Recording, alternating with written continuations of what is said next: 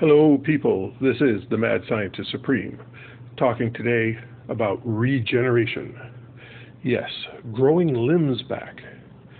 The most advanced creature that will grow a leg back, cut off a leg, the leg regrows, is one particular type of salamander.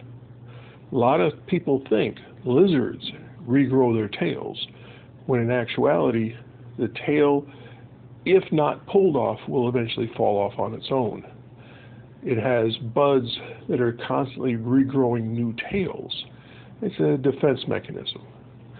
But a salamander, it will regrow a leg. Now, interestingly enough, if you take salamander blood plasma and inject that into a mouse, and then you cut off a mouse's leg, the mouse will regrow its leg. That is one way of regeneration. Now, if you were to get thousands and thousands of these salamanders, all in their little cages, and you slowly drain the blood plasma from them, get bags of fluid, and then somebody comes into the hospital, no matter what the wound is, they've been gut shot, they've been arm broken, etc. When they get a transfusion, if we give them plasma from a regenerating creature, and I'm using the salamander as an example, they will then heal faster and heal without scarring. That's a little added benefit there. Now, that's one way of regeneration. Another way is intestinal powder. There was an experiment. There was a research doctor at a hospital.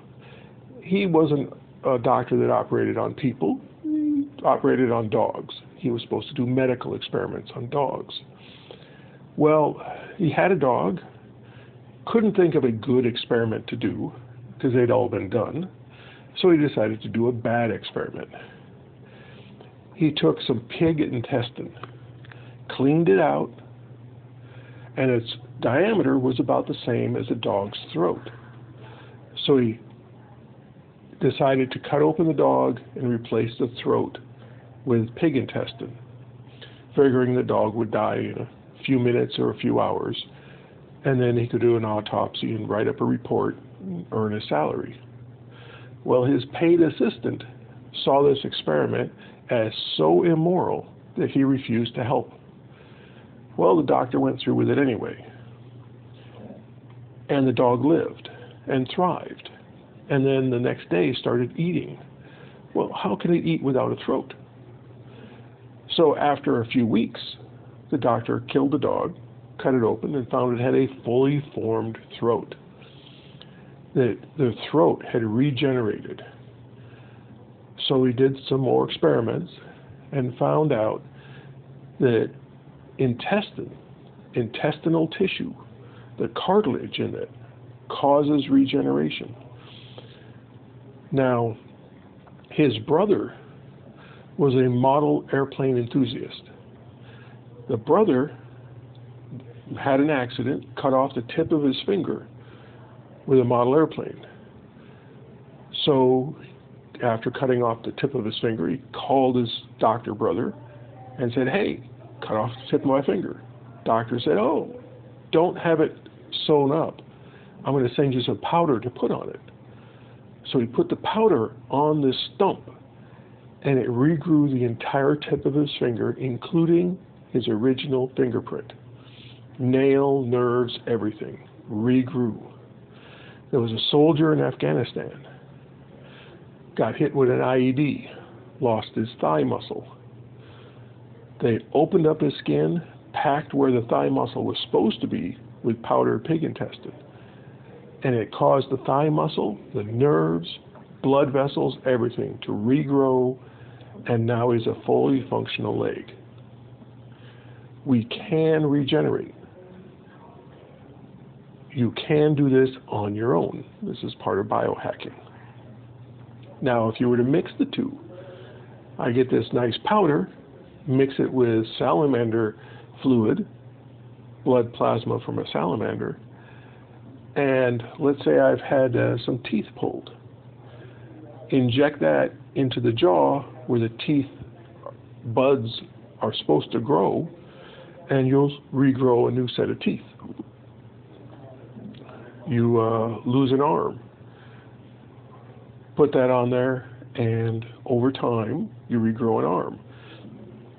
Not quite as fast as Deadpool would, but still pretty darn fast. We can do regeneration. It is not authorized yet, of course, but given enough resources, you can regenerate.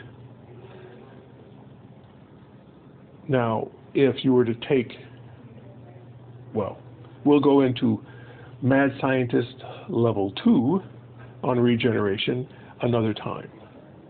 But basic regeneration, this will also regenerate nerve tissue. Now, an interesting thing, in your nose, you have nerves that regenerate. We were taught in school that once a nerve is severed, it never heals. You can never get your nerve tissue back. But interesting, there's one exception to that. In your nose, the nerves in your nose regenerate. Well, there was a doctor in Eastern Europe that had a patient that was paralyzed from the waist down. His spinal cord had been snapped. So he took nose nerve tissue, ground it up from that patient, and injected his own nerve tissue in his back. Well, the patient regained nerve function in his back. He was able to walk again.